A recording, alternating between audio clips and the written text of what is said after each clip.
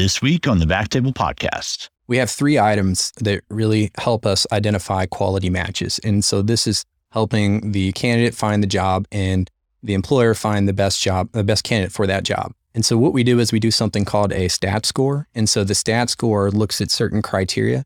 The location, is we give our users 5 options to put in a location, and we're help search. And if it falls within those 5 locations, they're going to rank higher on that score. Do they want call? Do they want weekends? A lot of certain specifics that's maybe overlooked in other sort of means. And so our stat score really helps us identify, is the fit there? Is the culture there that we're looking for both sides?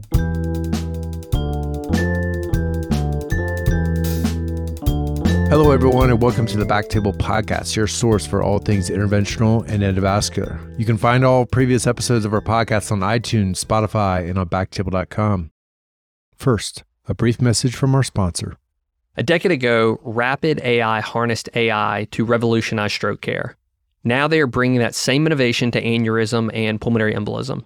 This AI-powered, clinically driven workflow platform enables care teams to accelerate triage and treatment decisions and improve operational efficiency to achieve better patient outcomes.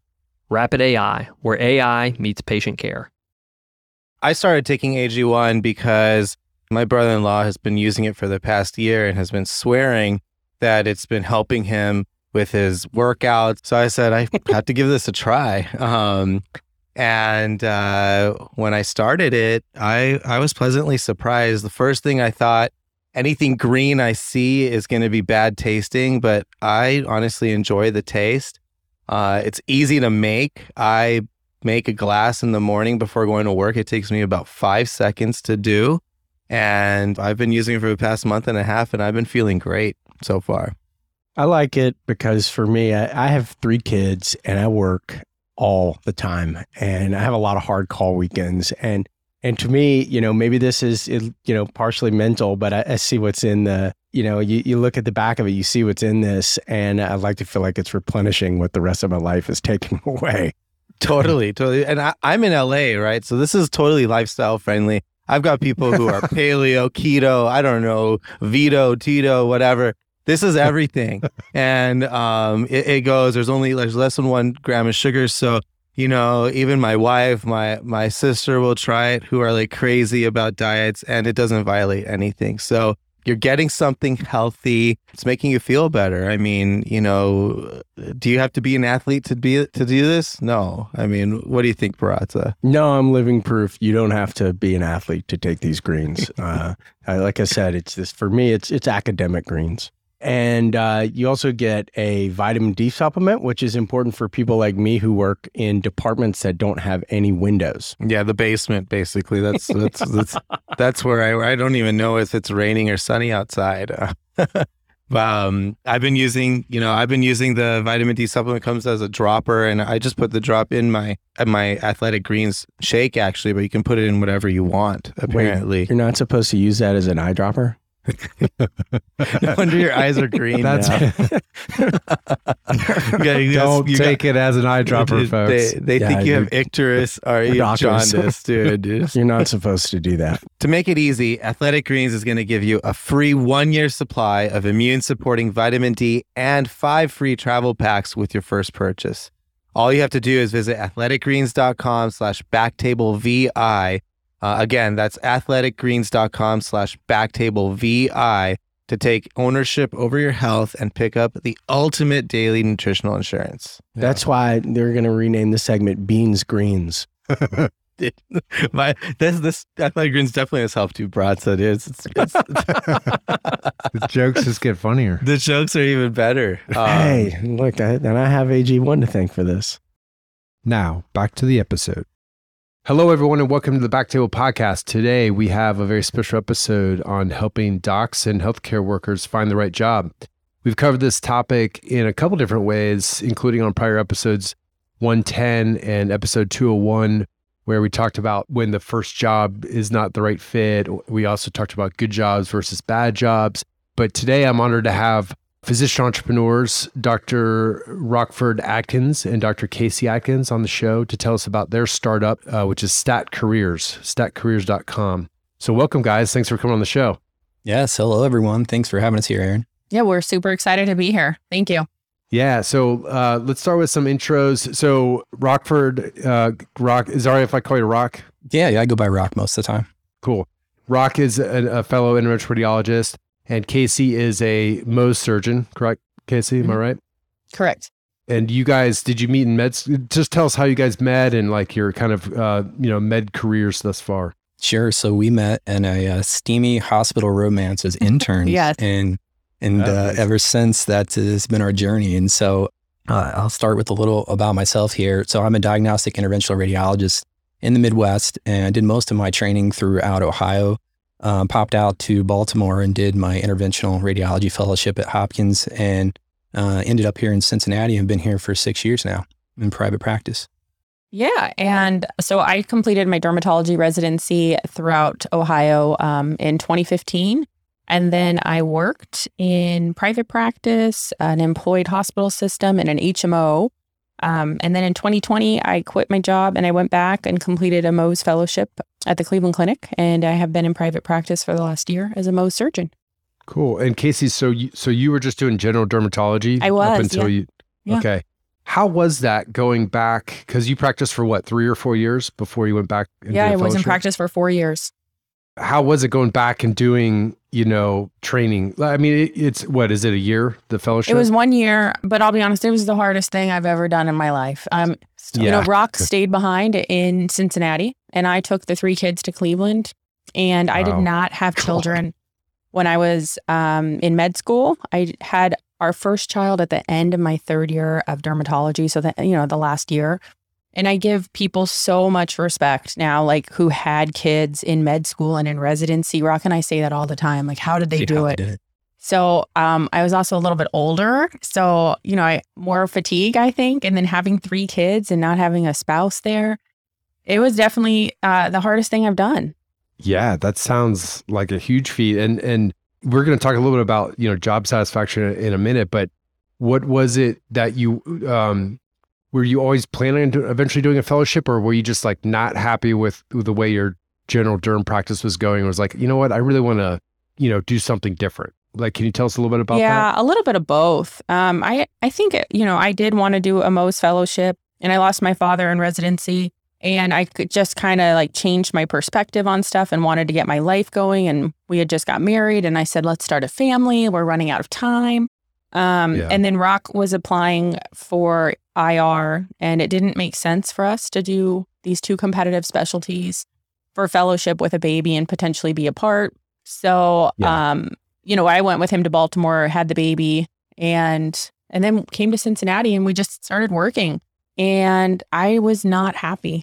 And it was a really, really hard decision, but I was really unhappy in my career, and I couldn't believe that I came this far and had gone through all of this, and it was not satisfying at all. Yeah, that's, Gopi and I had a kind of a similar thing because, I was just with staggering fellowship, right? Interventional radiology and ENT, very similar.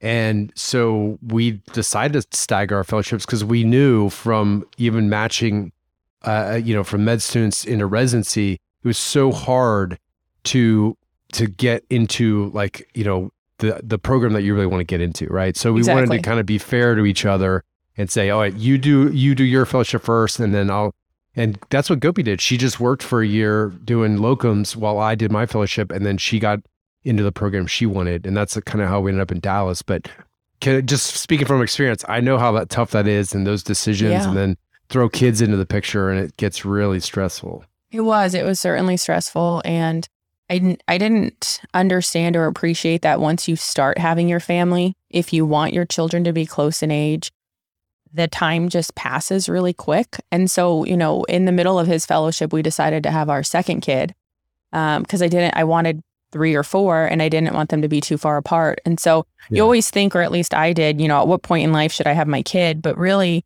you also have to start, like once you start your family, if you want them close or you want a lot, and you kind of have to just keep going. So that's just more stress and less time for your career. Right.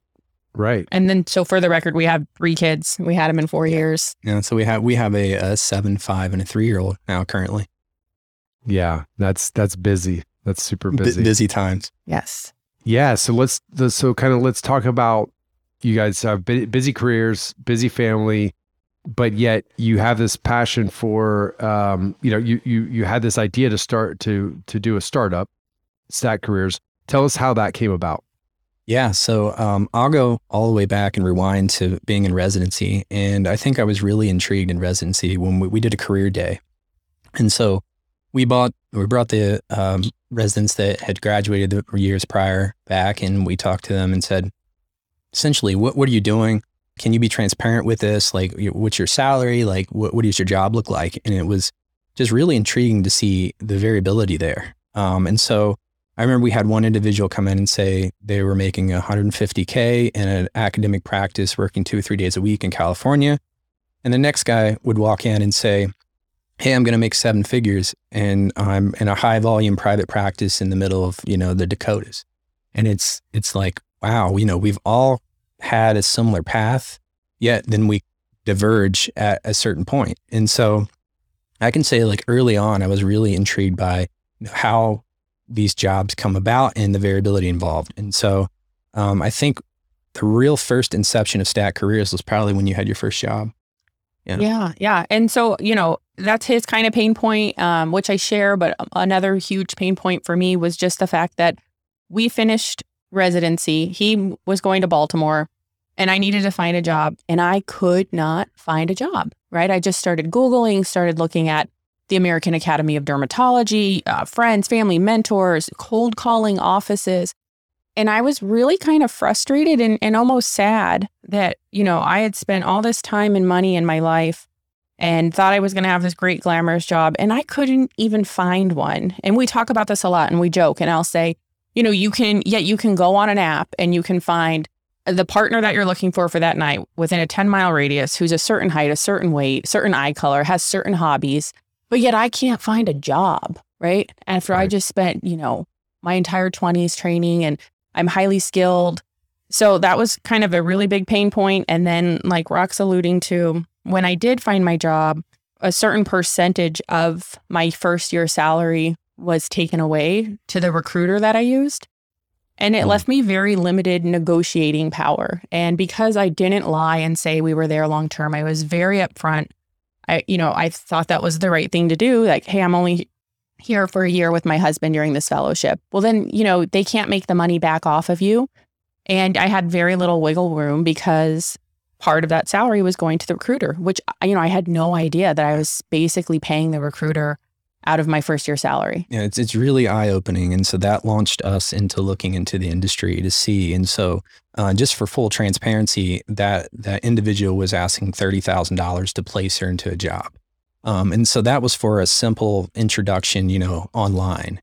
And it really blew our minds to say, like, wow, is this how things are? Is this really how it happens? And the more research we do, that's the norm. I mean, you pay 20 to 30 grand if you use a third-party recruiter or an agency for that, most of the time to find a job. And it comes out of somewhere, right? It's not like that money is just magically appears. So it either comes out of your signing bonus sometimes or your salary, or it stresses the health system. And so I also had an experience when I was first looking for a job. It was an OBL type setup. And I remember talking to the individual and said, hey, what's going on? Is there a signing bonus? Can you tell me some stipulations here? And he looked right at the practice manager and said, did he come with a recruiter? No. Okay. Yes, we'll give you a signing bonus. And so that was our first sort of like key that, hey, something isn't right here. And they might be getting way overpaid for that. And on top of that, a lot of them come to find, and this is nothing against third-party recruiters, but they present the candidate with the least amount of risk, right? Because they have an underlying bias to have you signed. And so they may have a great candidate, but that candidate may not want to work in that area. So they're less likely to sign. Yet they're going to present the people that are of lowest risk and they want you to sign so they get that, money in that contract closed. Huh. That's wild. I always thought that these recruiters were getting paid by the groups or the hospitals that you get the job at. I thought that was what drove, that was their business model, but I didn't realize docs were having to pay. No, so they are paying you, but it's coming out of your salary. Indirectly. Yeah. So it's not like we are paying. I mean, that money has to come, that money's coming from somewhere. Yeah. Okay. I see. So they're just, but it's not, is it ongoing throughout the year, or is it a one-time fee that they get paid like when you sign on? I believe Yeah, it's a one-time it's typically like a certain amount up front to begin a search and then a certain amount to close the deal. And it is paid by the institutions, just to clarify that, but it indirectly can harm you, unfortunately. And if you're not Because aware they're just of that, going to pay you a lesser salary, basically. Like it's, or not have a signing bonus, or Yeah, it's coming from Right. somewhere, Got it. right? And it's usually Yeah. going to be out of somewhere that you're going to make money somehow. So yeah. and so to go back That's wild. to the search, on my part, I'm a bit OCD, I will admit that. And so I remember like I had so many different accounts signed up on different fragmented websites, and I was running job alerts and emails, and I really wanted to know, we put in all this time and energy into becoming a physician, 13, 14 years training. Like I want to know what the best job is out there. And so I had to do quite a bit of legwork on my part to find out, what is the best job. And it became like a second job on my part. I remember, submitting my CV to random job sites and never having a response and not knowing where that sensitive information went. And I remember multiple times I traveled to a job, and this is becoming less so, but in the past it was very taboo to ask, certain stipulations that really were important to your job. Like, how much will I be paid? Like, what's the setup, the structure? Am I going to be, a partner, or is this going to be, RVU based, or how will this be set up? And so you had to essentially throw your suit on, fly out, spend your time away from your family, and do a lot of legwork to find out that maybe this job doesn't even align with close to what you're thinking. And so we just thought there was a much better way to do this, especially with the advances that we have in technology. Yeah. So when you guys came up with this idea, like, hey, we need to, these are our pain points. We feel like our colleagues are experiencing these pain points. Like, where did you go from there? Like you're like, okay, there's a business here. What was your next step? The next step was to go to the other clientele, as the hiring managers. And so the good thing about training and being a medicine is you're in a lot of facilities. And so you have access to a lot of the hiring managers and seat levels even. And so we started talking with them and essentially laying out our issues. And they had many issues on their side as well. And we realized that, hey, kind of the light bulb went off and said, this is a problem that we can solve on both sides with one platform. And so with them, they had a lot of vacancies, a lot of turnover, retention was very low. And despite that, they were spending tons of money. We have like a case example of one of the clinics that one of us worked for had spent $200,000 that they blew through on recruitment for just a small department in a small community hospital in a year.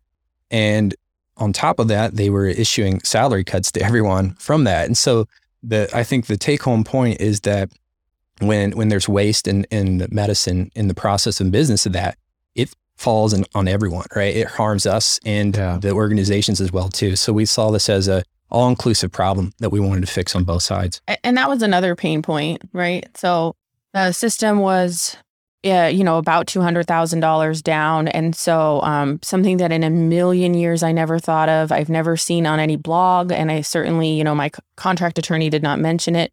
But knowing your conversion factor for your RVU is important. But what's more important is knowing that your organization cannot change that conversion factor more than X% per year. Because there's nothing in there that says that they can't drop it, 8 points. Which is a significant amount of money, right? So, where I worked, we were told we had 3 months and they were going to drop it about 20%. Yeah. They just basically said that, sorry, we mismanaged the department. Here's your new rate. And that staff turnover was so high, like ancillary staff, as a reflection of us as the providers being difficult and not being team members. And so, it was kind of on us that they had to spend all this recruitment money and didn't have retention. So when you guys were doing your market research around this, you were looking at not just physicians finding a better job, but nurses, techs, everybody within the department. Yes. Yeah. Everyone. Yeah. And because as you know, it's very much a team sport, right? And so many times, like, it may be more important to find this one nurse that's willing to do something, than maybe even a physician in the facility. Right. And so we saw this as sort of a broad approach. And so not only did we talk to the hiring managers and C levels, we talked with all the people we work with, right? In the interventional radiology suite, we're in there with respiratory techs, so like anesthesia, CRNAs, and nurses and techs on top of that. And so we're very transparent and open. Like, tell us what issues you have with getting a job. Like, maybe we're doing a case and, or after the case or whatnot. And everyone was very frustrated is what we found. Yeah. Yeah. We recently did an episode on staffing the OBL with this vascular surgeon out of Columbus, Krishna Manava, and his office manager. And I asked them, I said, what is the hardest role to hire for? And surprisingly, they said the MA. Said it's really hard to find good MAs that stick around, It really they just had such significant turnover. And the other interesting thing, I was looking at Yale's website last night, and even transporters are on your list, right? Oh. Like hospital, talk about throwing a wrench in the gears of a hospital service line, right? If you don't have transporters, I mean, you're dead in the water, right? You're sitting around waiting for patients to come. The nurses are upset that they have to go and get them. So you're right. I mean, it just shows how every role is essential in the workflow of a efficient hospital or OBL or even clinical practice. So I love that you guys are covering it from head to toe. It's not just all about docs. Yeah. Well, thank you. Yeah. I mean, the team is so important to physician retention. And, if people are miserable, the whole team's miserable. It's just a downward spiral, especially in the outpatient setting where I worked. Yeah. We had 3 doctors in one little hub. And so if one doctor was upset and their staff was upset, kind of all the hub felt it, right? And then it just like negativity kind of breeds negativity. Changes the culture of the whole place. Mm-hmm. Yeah. Yeah, a friend of mine, they moved to San Diego, and she's primary care doc, and she said that they just can't, they have such a hard time with MAs that it's just disrupts the whole workflow of the whole place, and it gets to people that it spurs resentment, right, amongst the staff, because if you can't have quality people that perform the basic functions of the clinic, all that negativity just spreads, right? And like you said, it upsets the physicians. And the responsibility. I mean, at one point I was the MA and the physician, right? I roomed the patients. I would go to the waiting room and get them myself. I would bring them back, give them a gown. So, just so we weren't running 3 hours behind, so that we were only running an hour and a half behind, which was still unacceptable to the kind of practice I wanted. Which is why she was so unhappy. Right. Yeah. Yeah. It makes a huge difference. And so let's talk a little bit about, okay, so you did your market research. You realized, there's a lot of reasons, that are leading to job dissatisfaction and recruitment. What was the solution that you proposed? Did you present this to anybody to kind of get more feedback? Did anybody shoot you down? Any challenges in terms of like going from the idea to starting implementation, starting the business? Sure. So our market research pointed to, I think, one thing that stood out. There's a lot of different issues you could bring up, but the main thing was an unintentional lack of transparency. And there's literature that shows this, and I think it's very true. And so we wanted to bridge that gap in transparency. And so I started formulating a system that would sort of apply to everyone and help fix this problem. And so what I did is, on my side, like my background, a very blue collar background, I grew up as a mechanic and worked in a car dealership. And so I learned business from working in a family car dealership, but by no means was I a prior like tech startup entrepreneur. And so I had to go back to pretty much step one. And so I reached out and I got on LinkedIn. I would find leaders in the startup field in the region, and I would take meetings with them. And I think that was one of the hard things to do for us. And going back, just kind of talking personally, is as physicians, we're very accomplished and kind of like moving up the hierarchy.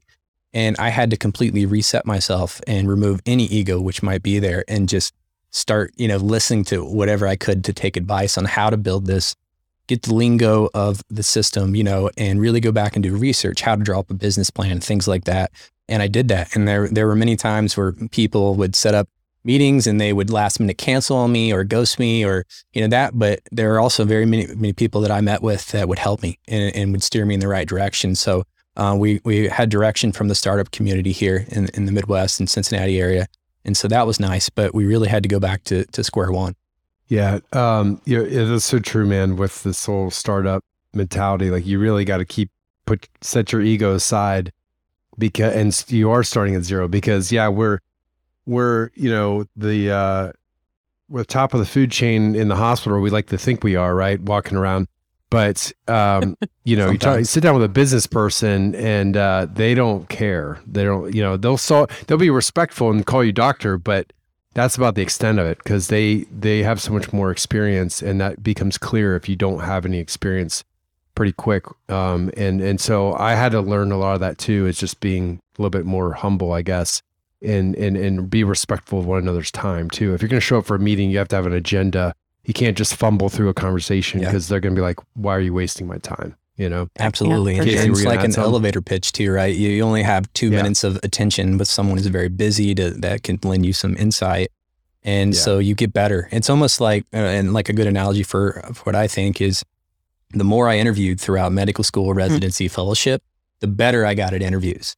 Right. And the more meetings I took, the better I got at talking back and forth and answering questions. And they would trip me up and how would you build this or that? And, I go back and I think, and I, come back with an answer for the next individual or to that individual and follow them up. And so, it was definitely a learning process. And it sounds like you can attest to some of that yourself with what you've done here. This is very special though. I like what you've done here, Aaron.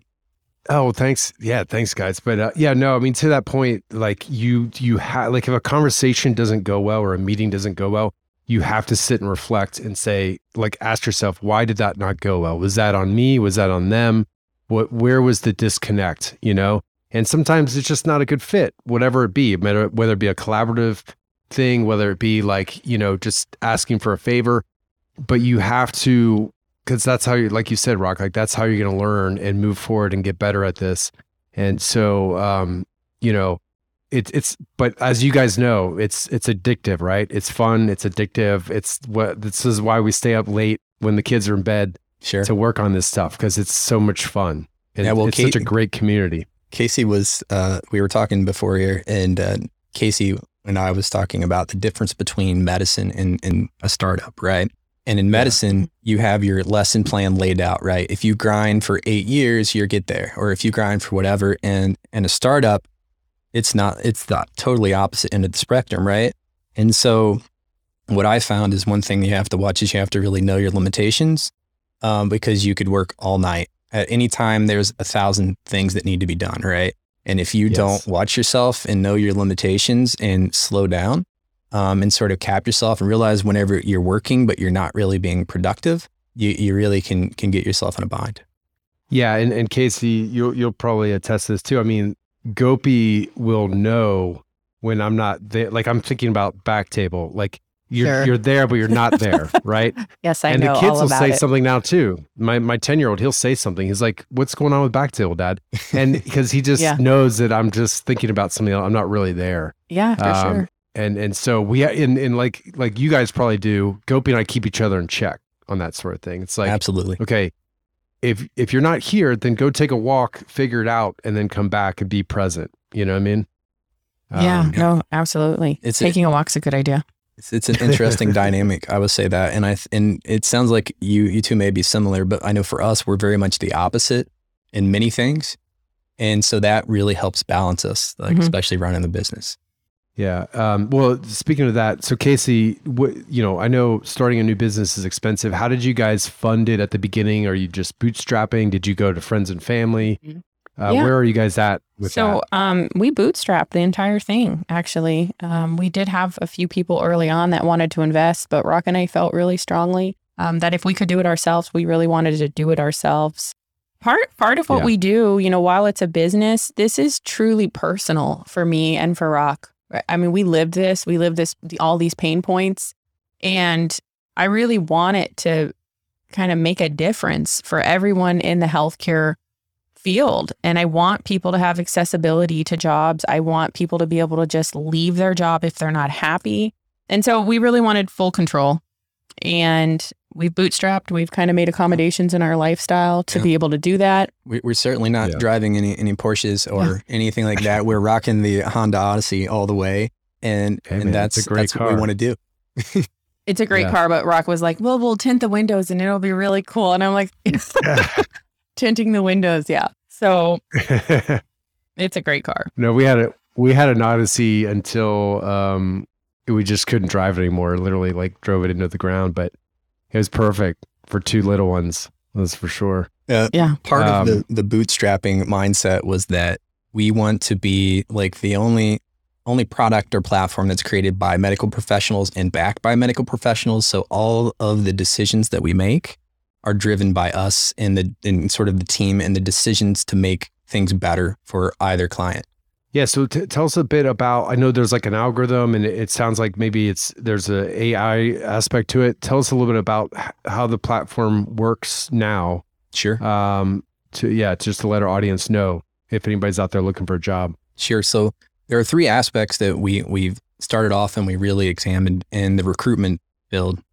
And those are quality, cost, and speed. And so our product improves on all three of those. And for speed, we do certain things such as we have integrated chat messaging alerts. We allow people to quick apply, store their documents onto our system. It's all secure.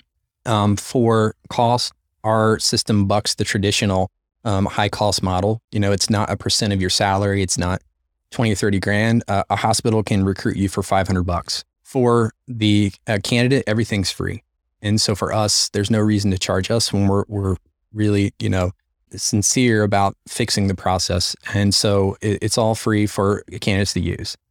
As far as quality goes, this is where we really wanted to stand out. And so really where we started crunching the numbers and looking. And so we have three items that really help us identify quality matches. And so this is helping the candidate find the job and the employer find the best candidate for that job. And so what we do is we do something called a stat score. And so the stat score looks at certain criteria, such as the location. Is we give our users 5 options to put in a location, and we're help search. And if it falls within those 5 locations, they're going to rank higher on that score. Do they want call? Do they want weekends? A lot of certain specifics that may be overlooked in other sort of means. And so our stat score really helps us identify, is the fit there, is the culture there that we're looking for both sides. We also do something called a comprehensive skills analysis, which we're actually building out in our pipeline now. And so this is really cool. So the first one that I built, I'll give an example here, is for like radiology. So we look at a clinician and we break down the skills from clinical skills, and we look at procedural skills because medicine is very procedure driven, right? And so what we can do is we can have a custom template made for the employer and for the candidate. And so the employer might say, hey, I need somebody that will read a cardiac MRI, that will do a Y90, that will, also interpret this, do this procedure that's MQSA certified. And once they finalize that template, it's sent out to all the candidates they're matched to. And so as the candidate, when you see this, you're going to see a very transparent idea of what to expect when you go into the job. And so you will kind of respond with, hey, I do this. Hey, I'm open to learning how to do this, or I don't want to do this. It's just something I'm either not trained for or qualified or not. And so when that sends it back, that helps quantify sort of how the skill set matches. And so this is something we're doing that I think really sets us apart from any other option out there. And I've been fortunate enough to have a team of other colleagues to work with to make these in certain fields as well too. And so the stat score is the first we do. We do a comprehensive skills analysis. And then the third thing that we have been working on is a personality matching. And so the personality matching is not yet on our platform, but we do know that medicine is very much a team sport. And for example, Casey's fellowship picked near solely on not near solely, but personality played into it, right? Because they took 3 fellows, or even for the general dermatology residency, kind of matching up. You don't want 4 alpha dogs necessarily. Right. Same holds true for like nurses, your medical assistants. My ancillary staff always tend to have problems with each other more than anyone else, right? And that's probably one of the reasons that we're seeing such high turnover. And we don't spend any time really matching them up personality-wise, yet it's a second family. Yeah. And some of the other items we do to kind of stand out and to make the process better for candidates is we actually incorporate all the contract stipulations into our search results, and those can be filtered out. And so like if we know if you're productivity based, if you're going to be a private practice and just, an owner at some point on a partnership track, your buy-in from like day one. And so essentially what we can do is say you're an MSK trained radiologist and you want to, read only MSK, or you want to have a spot specifically for a musculoskeletal radiologist. You want to be in the East Coast. You want to land top 10% pay, and you want to have paternity leave in your package. You can use all the smart filters on our website to find that. And if that job exists, we'll match you to that. Or if there's something that's close, then we'll start to kind of to rank those. And so we want it to be very specific in that regards. Yeah. I mean, isn't it amazing that something like this doesn't already exist, given that it's like Match.com, right? I mean, it's like we have this for relationships. There's a zillion relationships, platforms out there that are similar, where you have an algorithm, you can choose you can customize it. And yet we're still in the dark ages of like looking at lists of job postings, which show there's like zero,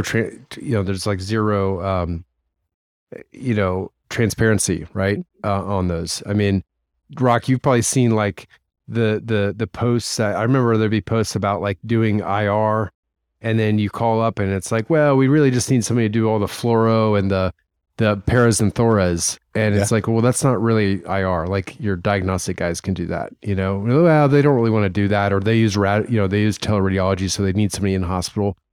That's not really an interventional radiology position, And so being able to weed that out and add that transparency, I think it's going to be huge for our specialty. I know for all, I think. Yeah. I mean, even in dermatology, when I went to look for Mohs surgery positions, many of them are, Mohs surgery 1 day a week. Once you call, right? It's a Mohs surgery position. And then you call and you find out the other 4 days a week, you're going to do general dermatology.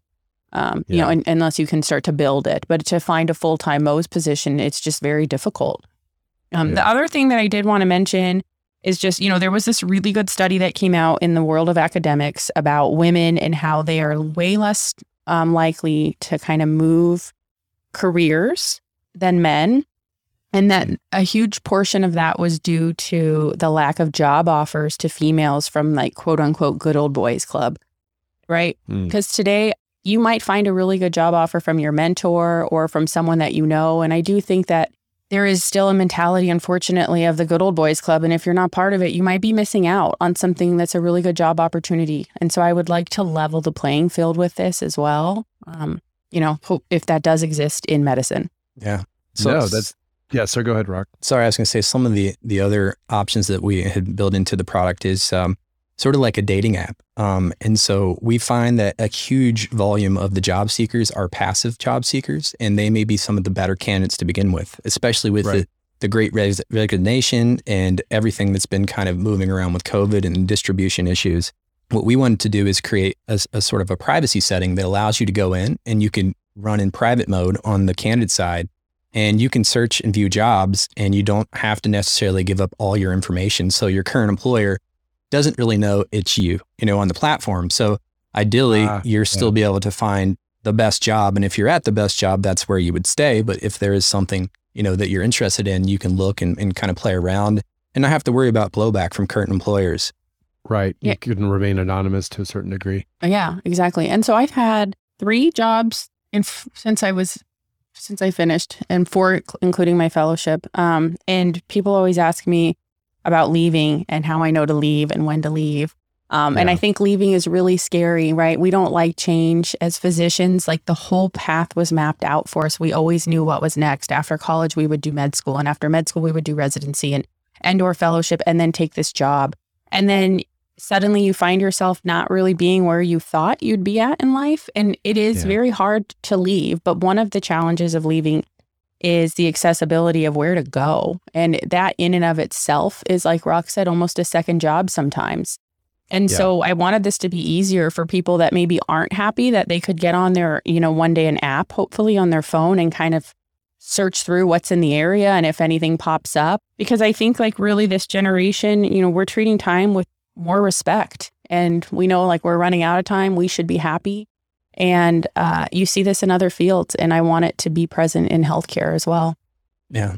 Yeah, I mean, some people even say that the good jobs are all just word of mouth about who you know, right?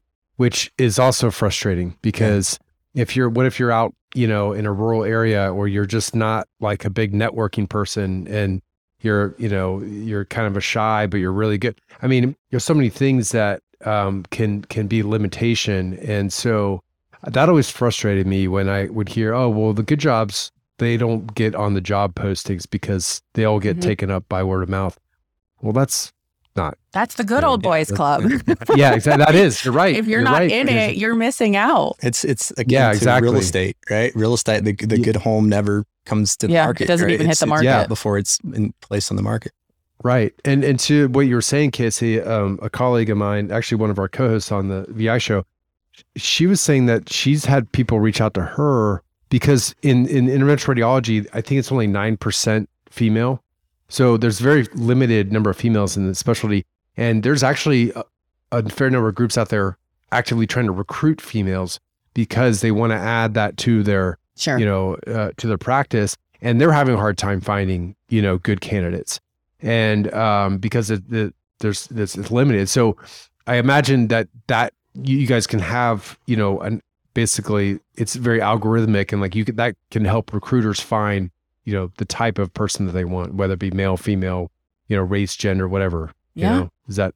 Yeah, it goes both ways, right? Like you can find who you want as the employee, but if the employer has a specific need, whether that's a skill set or whatever, then they can do that. One item that we've actually started to incorporate from feedback from our early users was that they wanted more side gigs, which goes along with the more modern type approach of the newer graduate. And so like for myself, I've done a couple side gigs along the way. I worked as a consultant for Epic.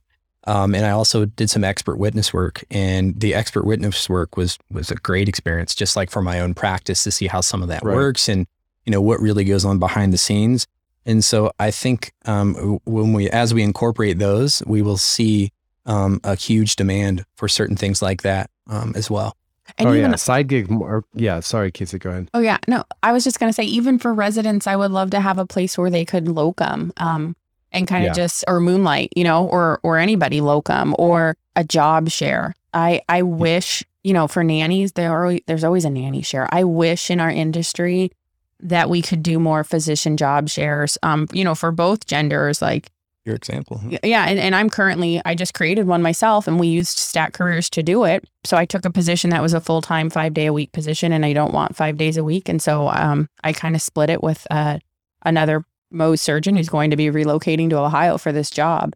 And I would love to see, and that's hard, right? That's really hard to find someone who's going to do that. But what if there was a way that you could find each other and both apply to this job and then, do something else with your life besides just medicine. But still use your skills, right? Because I think we all love medicine and we all love practice.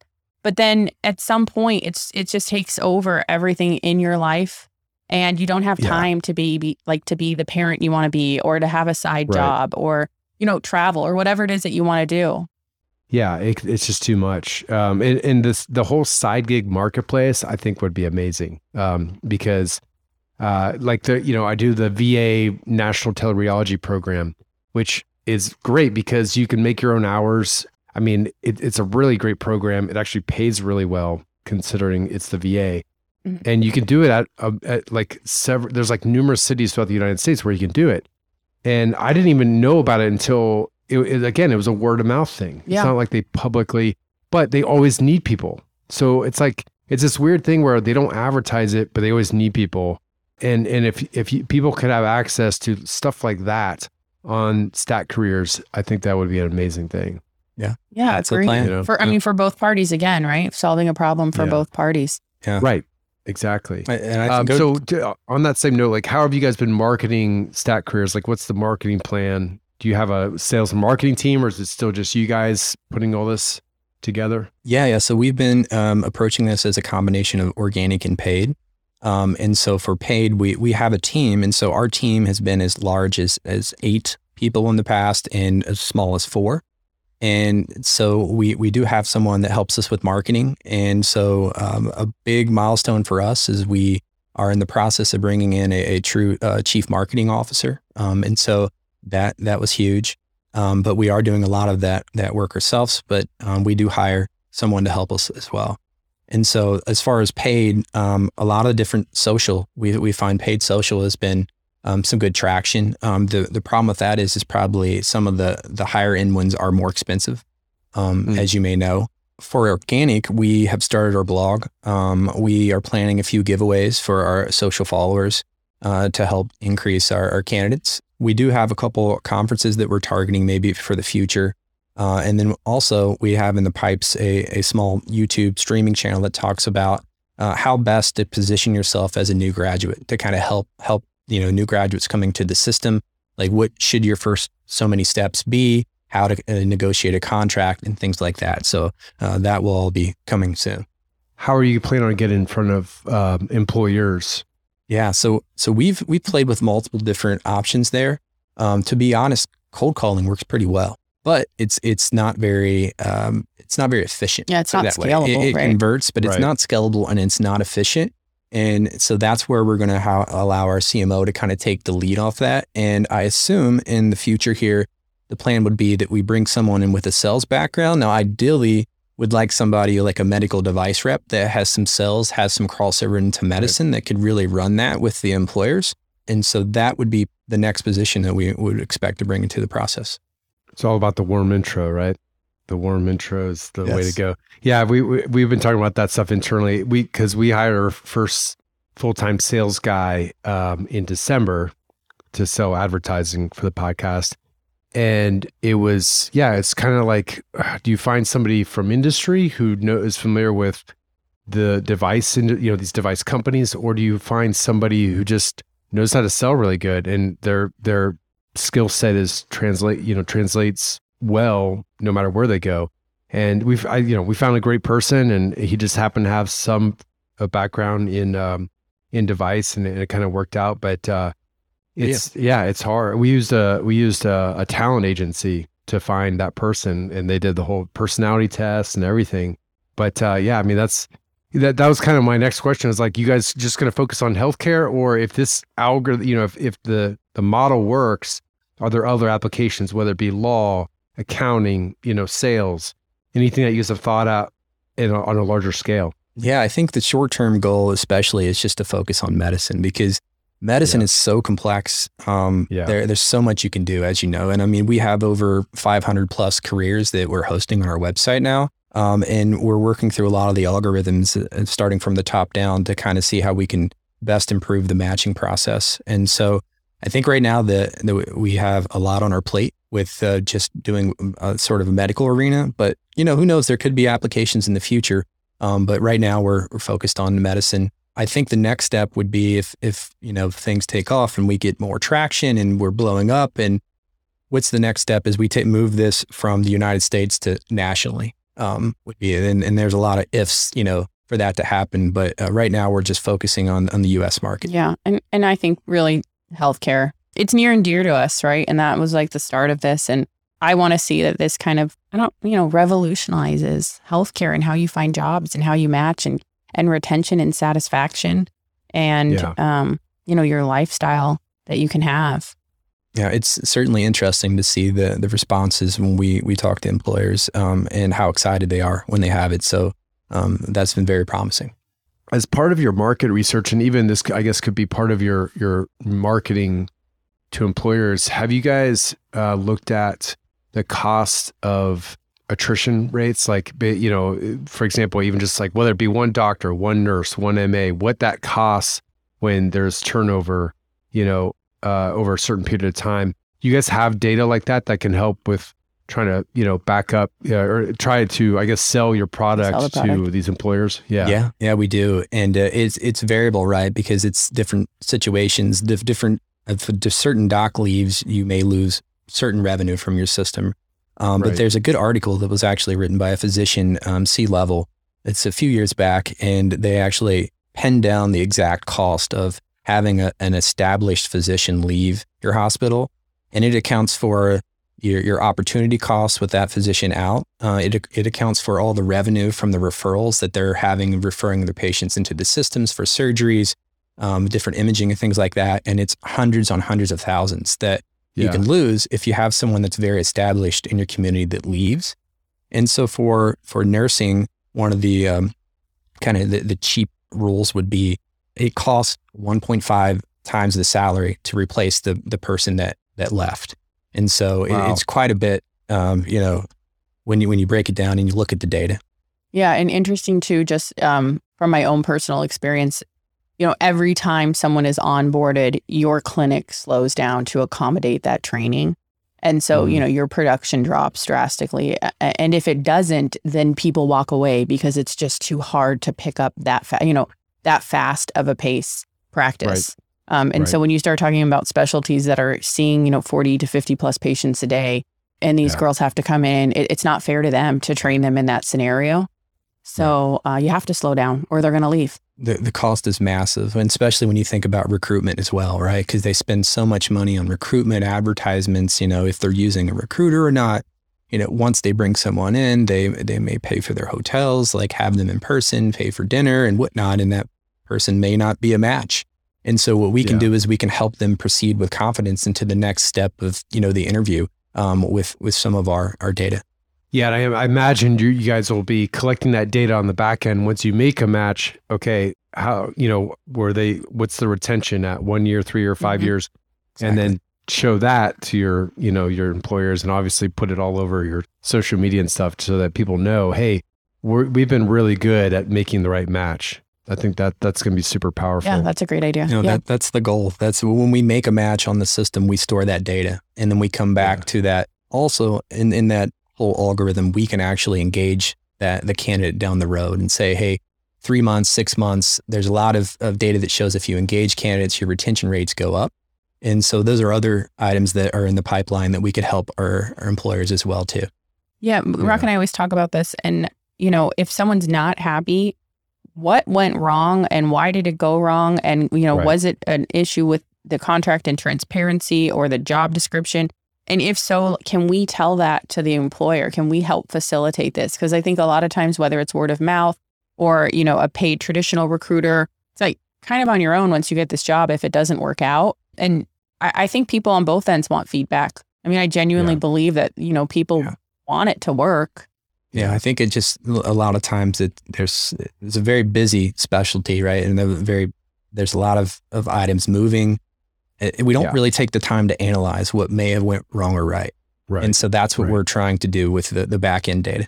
Yeah. Is it the culture? Is it the person? There's so many factors that are completely out of y'all's control. Even if you make a good match, it's still out of y'all's control. So you want to, but you definitely want to use that data to help improve your services. So one last question before we wrap up here on the hour.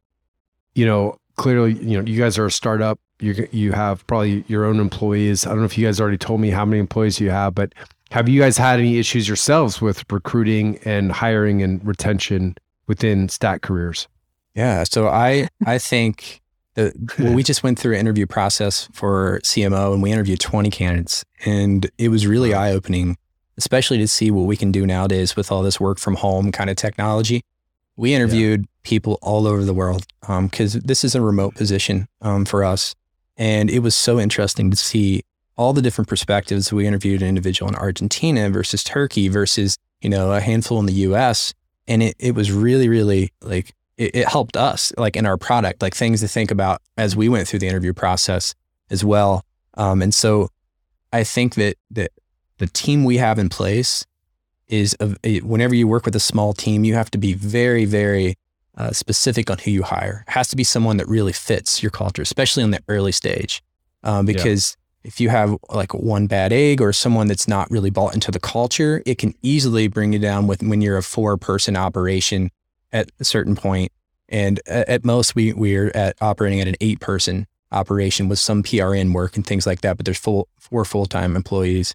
But we've learned a lot. I can't say that we've had any real issues. The people that we have are great. And so we've had our CTO has been with us for 2 years. The individual is amazing. I've never seen anyone more talented with a computer. And the CMO, I think, is going to work out the same way. I think we have to be very specific when we hire. The good thing is we've been run through the ringer with interviews, with, residency, medical school, even bringing people into our own group. And so it does help. And even though it's a different industry, it allows us to kind of translate some of the stuff we've learned ourselves into that. And there's that saying, hire slow, fire fast. Yeah. Right. So we're really about doing our due diligence to bring someone into the team. And if it wasn't working out, whether that be like work ethic or skill set, we would be quick to let them go. Yeah. And I think that's the thing that we push is our product has been around transparency, and we're both very transparent people, we're very open people. And so I make sure every single task that is expected or, that they have questions about is answered. And I over communicate on that. And with something we do in medicine, right? We over communicate and close the loop. When I hire or bring someone else in, I want to intentionally do that. And I want to be very transparent. And I think doing that helps everything and is worked out very well for us. Yeah. That hire slow part's hard, right? Because it's only so many hours in the day and you got stuff to do. You gotta get shit done and you want to get that role filled, but you're right. To find the right person, you got to take your time.